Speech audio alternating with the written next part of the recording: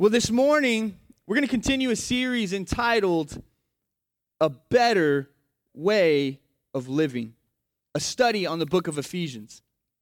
Now, right there, the very title of this series implies something, doesn't it? A better way of living implies that there was an old standard way of living. A new way of living implies that there's an old way of living. And in this new, old, standard, better, there is a contrast that Paul is touching on as he writes this letter. I want to set the scene here this morning. There's this guy named Paul who planted the church in Ephesus. And Paul, if you don't know, he wrote 2/3 of the New Testament. He wrote majority of the New Testament. If you're saying, what's the New Testament, Pastor? I want you to know that is the portion of the Bible that was written after Jesus' time here on earth. He wrote majority of it. And so Paul, as he's writing this letter to this church, he's actually under house arrest. You can kind of picture him with like an ankle bracelet, you know? He can't go in there, and he's under surveillance, and he's actually been falsely accused. He didn't even commit the crime that they've accused him of, but because he was preaching Christ, the Roman government decided to arrest him, falsely accuse him, and now he's having to endure suffering from a jail cell. And so this is where we find Paul as he writes these words that we're going to read together today. They're going to be up on the screen. Ephesians chapter 3, verse 13. Paul says, "Listen, church, please don't lose heart. Please don't be discouraged. Please don't be disappointed because of my trials here. Because of my circumstances, because of my situation. Don't lose heart because of what I'm going through." He says, "I am suffering for you." And then watch this here. He said, "So you should feel honored." Now, I made a mistake when I read this because I read this verse literally. It's like the first thing they teach you in Bible college. Not supposed to read the text literally. This was written in a different culture, in a different time where there were different behaviors and ways of doing things, different language. And so when I read this, I kind of felt some kind of, it felt like Paul was taking me out to lunch and saying, "Hey, Justin, I'm going to pay for your meal. And man, you should really feel honored about that." I was like, "For real, Paul?" And then I started to study this. And what I came to find out was that Paul was in prison for preaching the gospel, which led to people coming to know Christ. So watch this. He preached Jesus, was imprisoned for it, and the result was people coming to know Jesus. Here's what's so fascinating to me. Paul says, basically, there are some things that you will do as a Christian that are worth doing. They're honorable even, but they may involve some suffering. But they're honorable and worthy of doing because look at the end result. He's saying, as a believer, I preached Christ, was imprisoned for it, but guess what? It was a great thing that I did that because now our family's bigger. I would liken this to a mother giving childbirth. I've only seen this up close twice. I've got 2 kids, but I would not volunteer as tribute. There's a reason why a mother would go through the pain and suffering of childbirth because they understand that they're bringing new life into this world. Paul is saying, I preach the gospel, and there is new life coming into this world spiritually. He's saying that there are things that are worthy of suffering for. And if you are a believer in this room, I need you to understand that the gospel did not last thousands of years and arrive at your doorstep where you get to make the decision to accept or reject the gospel without somebody else honoring you with their suffering. Let's never forget, church, there are early apostles and disciples that were sawed in half. They paid the price with they paid with their life. There were disciples that were crucified upside down. Some were boiled in oil alive. Never forget that in order for the gospel to last thousands and hundreds of years, it meant individual believers everywhere were going to have to endure suffering, and they understood that it was worthy and honorable if someone down the road comes to know Jesus. This leads me to believe that if we are ever going to reach people, if we are ever going to have influence in our world, if we're ever going to make a difference in the settings and places and rooms that we're in, it may involve some suffering on our part. Listen to what Jesus says here in Matthew chapter 16. Jesus tells his disciples, he says, if anybody should decide to come after me and follow me, let them first deny themselves and take up their cross and follow me. Now, taking up our cross is about being willing to endure pain or discomfort, whether that's physical, mental, emotional, so that God's message can reach the entire world. Here's my question for us this morning. If you are a Christ follower in this room, are you willing to honor people with some suffering of your own? Are you willing to honor the people in your life, near and far, with a life that involves sacrifice? How far would you be willing to go to help another person? What would you be willing to let go of? What would you be willing to say goodbye to? What would you be willing to give up? What would you be willing to sacrifice? I love Nathan and Emily because they're sacrificing their lives that they've known. They're giving up everything that they've known. Their children's, the friendships that they have here, they're giving up everything they've known that is familiar, and they're stepping into something very unfamiliar. You want to know what they're doing? They're honoring the people of Belfast with their suffering. See, Ephesians, this letter that Paul writes, it's all about leaving the crowd. But make no mistake, it's not about leaving the crowd in proximity. Paul is saying we are to leave the crowd in lifestyle. Paul is saying, I'm not calling you to leave the crowd. Man, I'm calling you to leave the way of the crowd. We can't influence the crowd if we're not in the crowd. And we can't influence the crowd if we're the same as the crowd. And so Paul is saying, I'm calling you out of that. Not in proximity and physicality, but in the way that you think, the way that you act, the way that you carry yourself, the way that you live. What Paul is saying is, as Christ followers, we are called to carry our cross. Now, listen to what Jesus said. He said, deny yourself, which means whatever is in your hand, whatever you're holding, whatever gives you your identity, whatever gives you satisfaction, I need you to deny. You need to let go of what's in your hand so you can even begin to carry a cross. Once you've let go, now you can pick it up. And then what does Jesus say? He says, and now I want you to follow me. Have you ever held something, even something like a gallon of milk, for an extended period of time? What happens? You start to get uncomfortable, right? Doesn't need to be heavy. Doesn't need to be an excessive amount of weight. What happens? You start to adjust, right? You start to shift position. Because what happens when you carry something, it begins to affect your comfort level. It does make you uncomfortable. It does mean that you're going to have to adjust. It does mean that it's going to affect the way that you walk. It means when you walk into a room, people aren't going to be able to not notice you because look what you're carrying.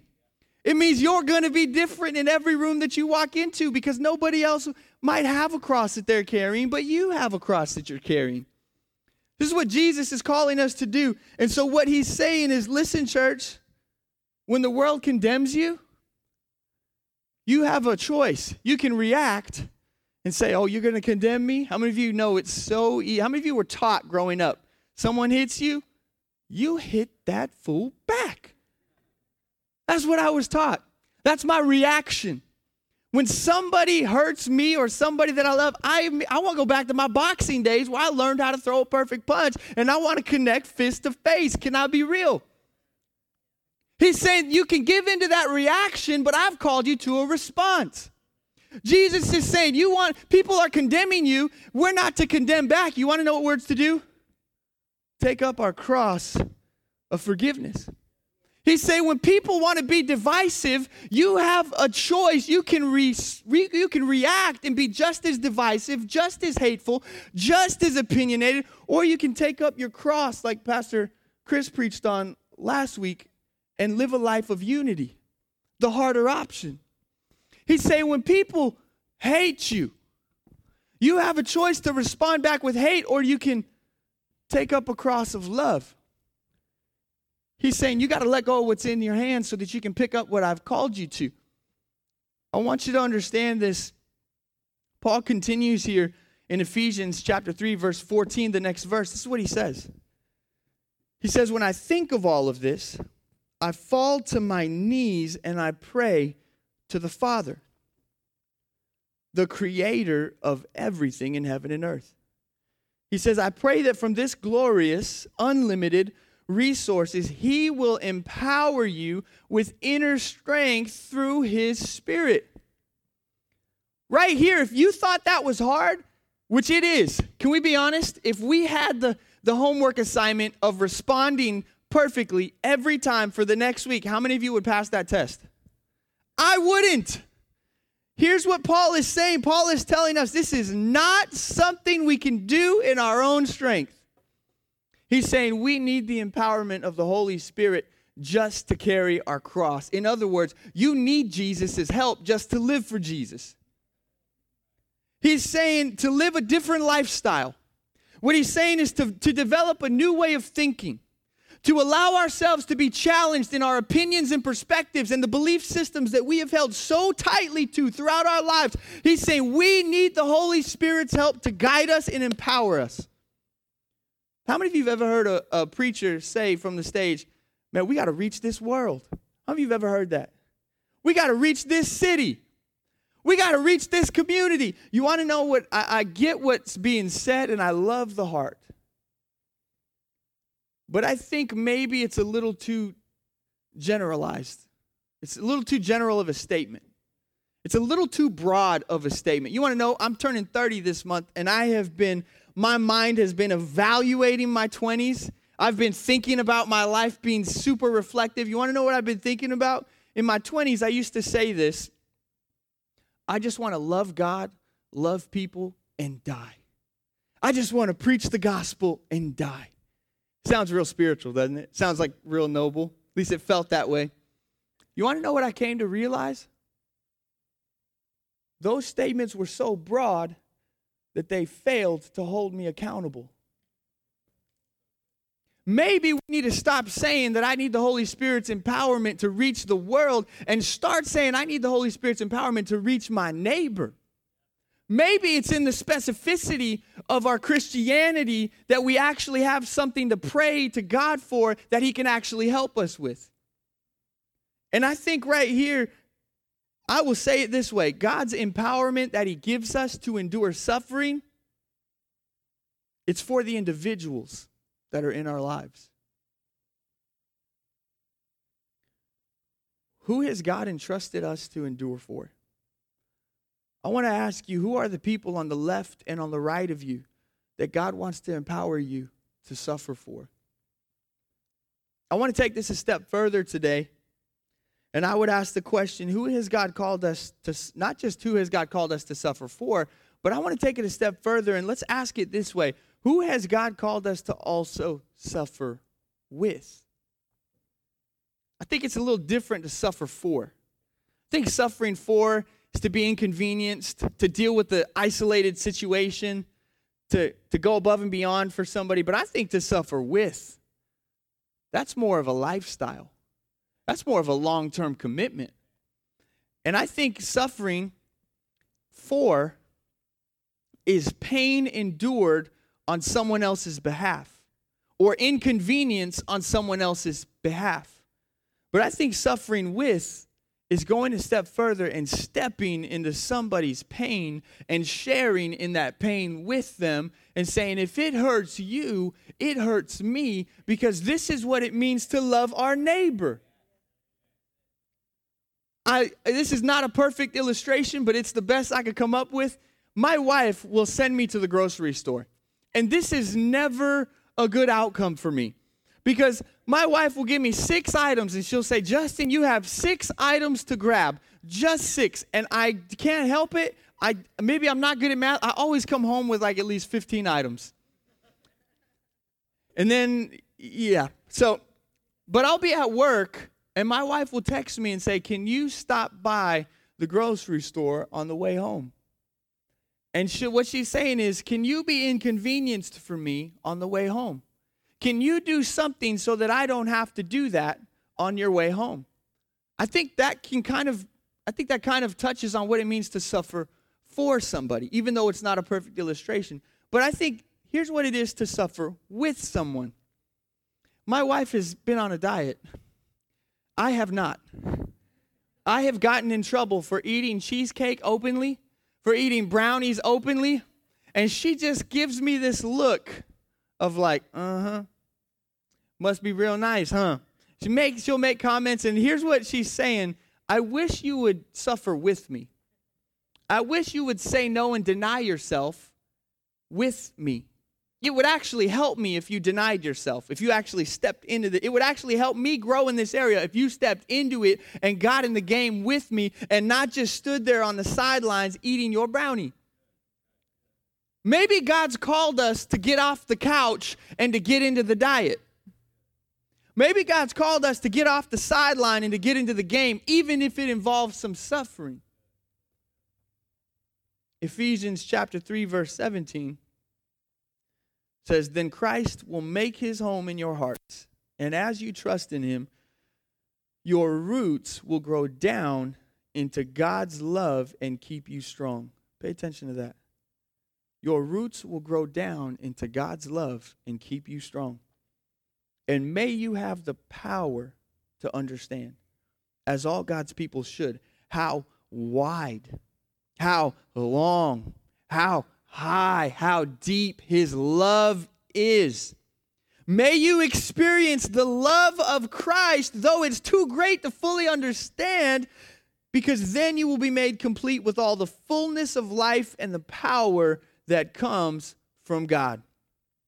This love that Paul's talking about, this love right here, this is what compels us to step into the suffering.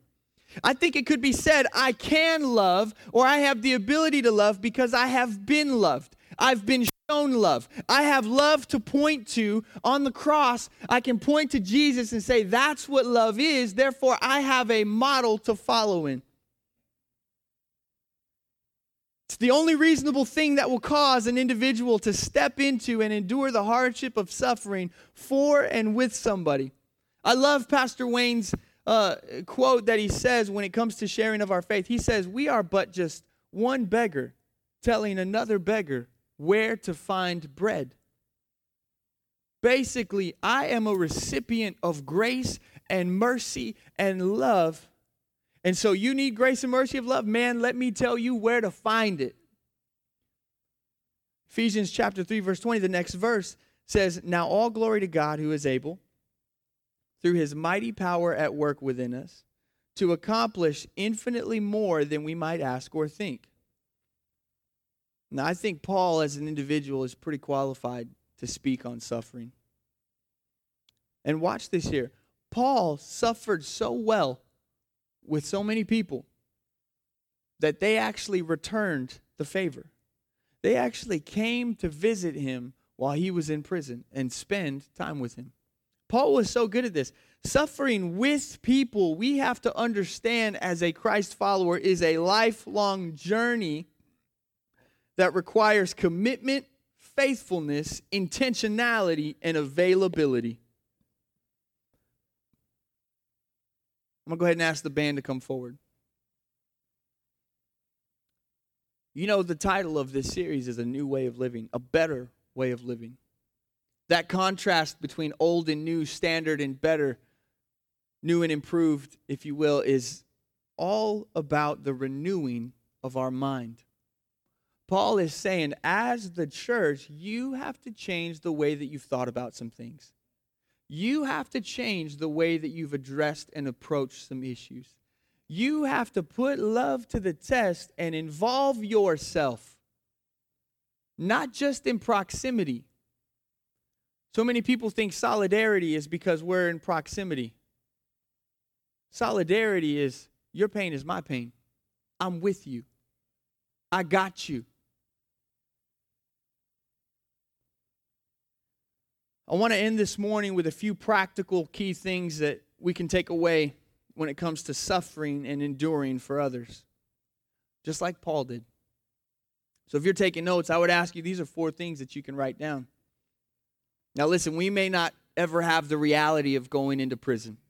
We may not ever be confronted with the reality of being tortured or martyred for our faith, although there are people in the world today that experience this regularly. But I think God is asking us to consider a new way of living.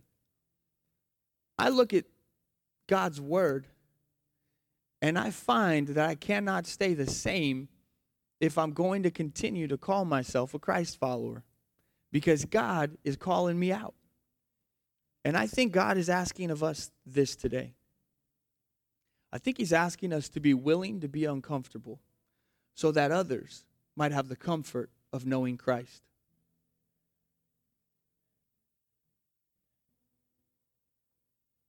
What would that look like for us? How can we endure suffering for the sake of others? How might we get in the game and get off the couch?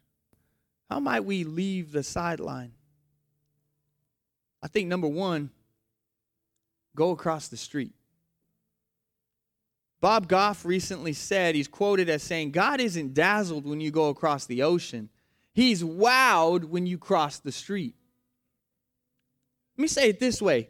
Do you know your neighbor's name? Do you know their history? Do you know their kids' names? You know what they're afraid of? Do you know what their fears are? Do you know what they do for a living? Do you see how the specificity of the question keeps the Christian accountable? I don't want to hold the title of Christian if it means I'm not going to be effective. I'm stepping into a mission, a lifestyle, the day I say yes to Jesus.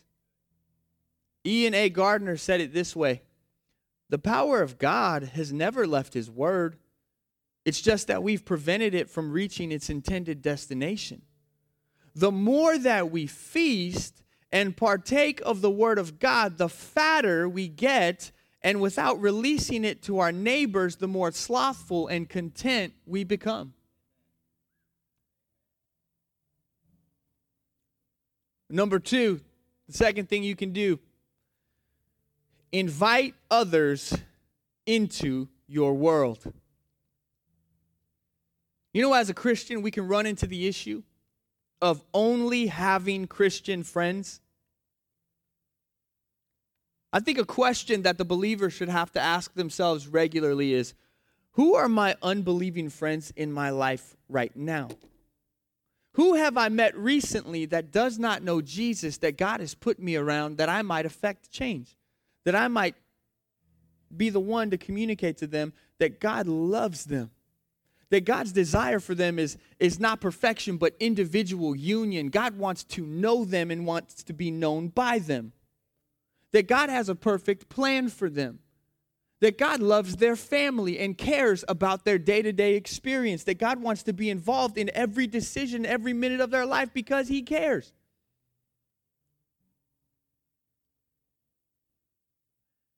You know, a couple years ago, I was 25. I had this realization that I work at the church. So I drive from home to the church, and then I go home, and then I come to church at the church, and then I go home, and then I come to small group at the church, and then I go home. And I had this realization, there are no unbelievers that I come into contact with on a regular basis. And God dealt with my heart. It will affect your finances. It will affect your routine. It'll affect your schedule. It'll inconvenience your family. We put up money so that I could join a boxing gym. And I went at 6 a.m. every morning, and I made sure that I was slow to take off my wrap, slow to take off my gloves, slow to clean out my locker, because I knew that I would have time with my trainer who was cleaning up the gym.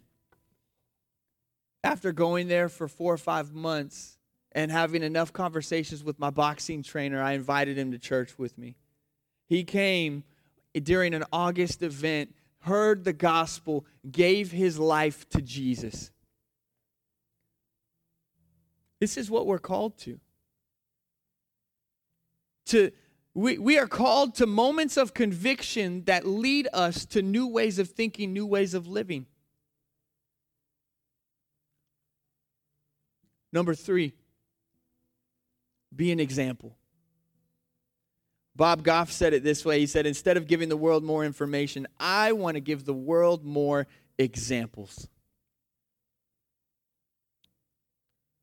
You've heard it said people care less how much you know until they know how much you care. You know, the day my son was born, I became a better man. I had been reading up on fatherhood, and many of you that are fathers, you know it's terrifying. And I want to do right by my kids. And so I'm reading, and I came across this quote that said, fathers would do well to understand that they will listen less to the words that you speak and follow in the demonstration that you model. I think people are not looking for opinions on social media. They're looking for a life well lived. Number 4, I think as Christians, we have to be willing to stand up for injustice. What an opportunity we have as the church in 2020. What an opportunity we have where race is such a controversial point of discussion right now. Even to the point where many Christians are bowing out from the conversation because they're too frustrated to remain at the table. Never forget that the church was at the very center of the civil rights movement. Never forget the church just wasn't in support of it. The church was at the center of it. It was people's faith that led them to the conviction that said, there's an issue here and I can't be quiet about it. You know what they would do? They would come into the church, and this is where they would organize. And they would go over what they were going to protest. They would make their signs. They would worship. They would pray. They would go over instructions, and then they would protest. Never forget, the church was at the center of that. And I see too many Christians taking sniper shots at this organization and this movement and that movement. Maybe organizations are rising up to try to solve an issue because the church left the conversation how many decades ago? I spoke with a pastor this week, and we sat down. It was supposed to be an hour lunch, turned into an 8-hour lunch. We didn't even have dinner. We just called it one lunch. We just had seconds. And once at the end of it, he said, okay, so there's a problem. Who's going to solve it? What's the answer? And I leaned over and I put my finger in his chest and I said, you and me. It's not the time to get quiet. Church has been quiet for too long.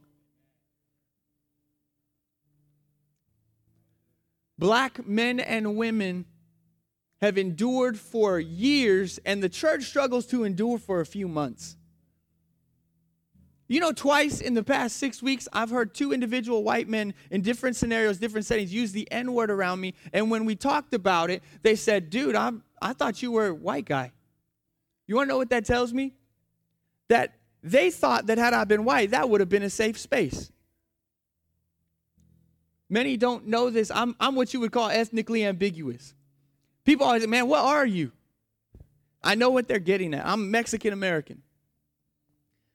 People think I'm white. People think I'm Asian. People think I'm Middle Eastern. And I've been called every racial slur according to every race. And yet I hear Christians are the ones that are dismissive of this issue, explaining away my pain and my experience just because they've not had the experience themselves. Is this what it means to endure? Is this what it means to suffer for and suffer with? Do you know that as of June 25th, 29% of American Protestant churches, only 29% of American Protestant churches have even addressed the issue of racism in their churches? You want to know what that tells me? The church hasn't done very well in suffering with. It gets too political. It gets too messy. It's not a perfect this or a perfect that. Can I tell you, we will make mistakes. We will say the wrong thing. We will get it wrong. I don't agree with 100% of either person on either side, but you know what? I'm in the game. When did we as Christians believe that acceptance and agreement are the same thing? I can accept you without agreeing with you. I have friends on both sides. And when did disagreement become the deciding factor of whether or not I'm going to be in relationship with you? We've got to grow. We've got to endure. We've got to get in the game. And I can't dive into everything today. We can't solve this issue today. But I'm telling you, we got to stop explaining it away and dismissing the issue. We've got to stop leaving the table where the conversation is being had because we're tired of it. You know, one of the best ways we can do all of these 4 things in a small group where we're living life with one another, where we're challenged in our way of thinking, where the Bible is where we go back to when we disagree, and we understand, hey, we disagree, but we got crosses to carry. We don't see eye to eye, but we got crosses to carry. I don't understand why you think that crazy thought, but guess what? We got crosses to carry. This is why small groups are such a vital part of our church. You get in a small group, you grow. You get around people that aren't like you, that don't think like you grow. Or at least you're challenged in a way of thinking. Or at least you're challenged in your ability to love somebody different than you. This is what we're called to. There's so much more to say, but I'll end with this. God is able to do the work in us if we're willing to endure and do the work for others.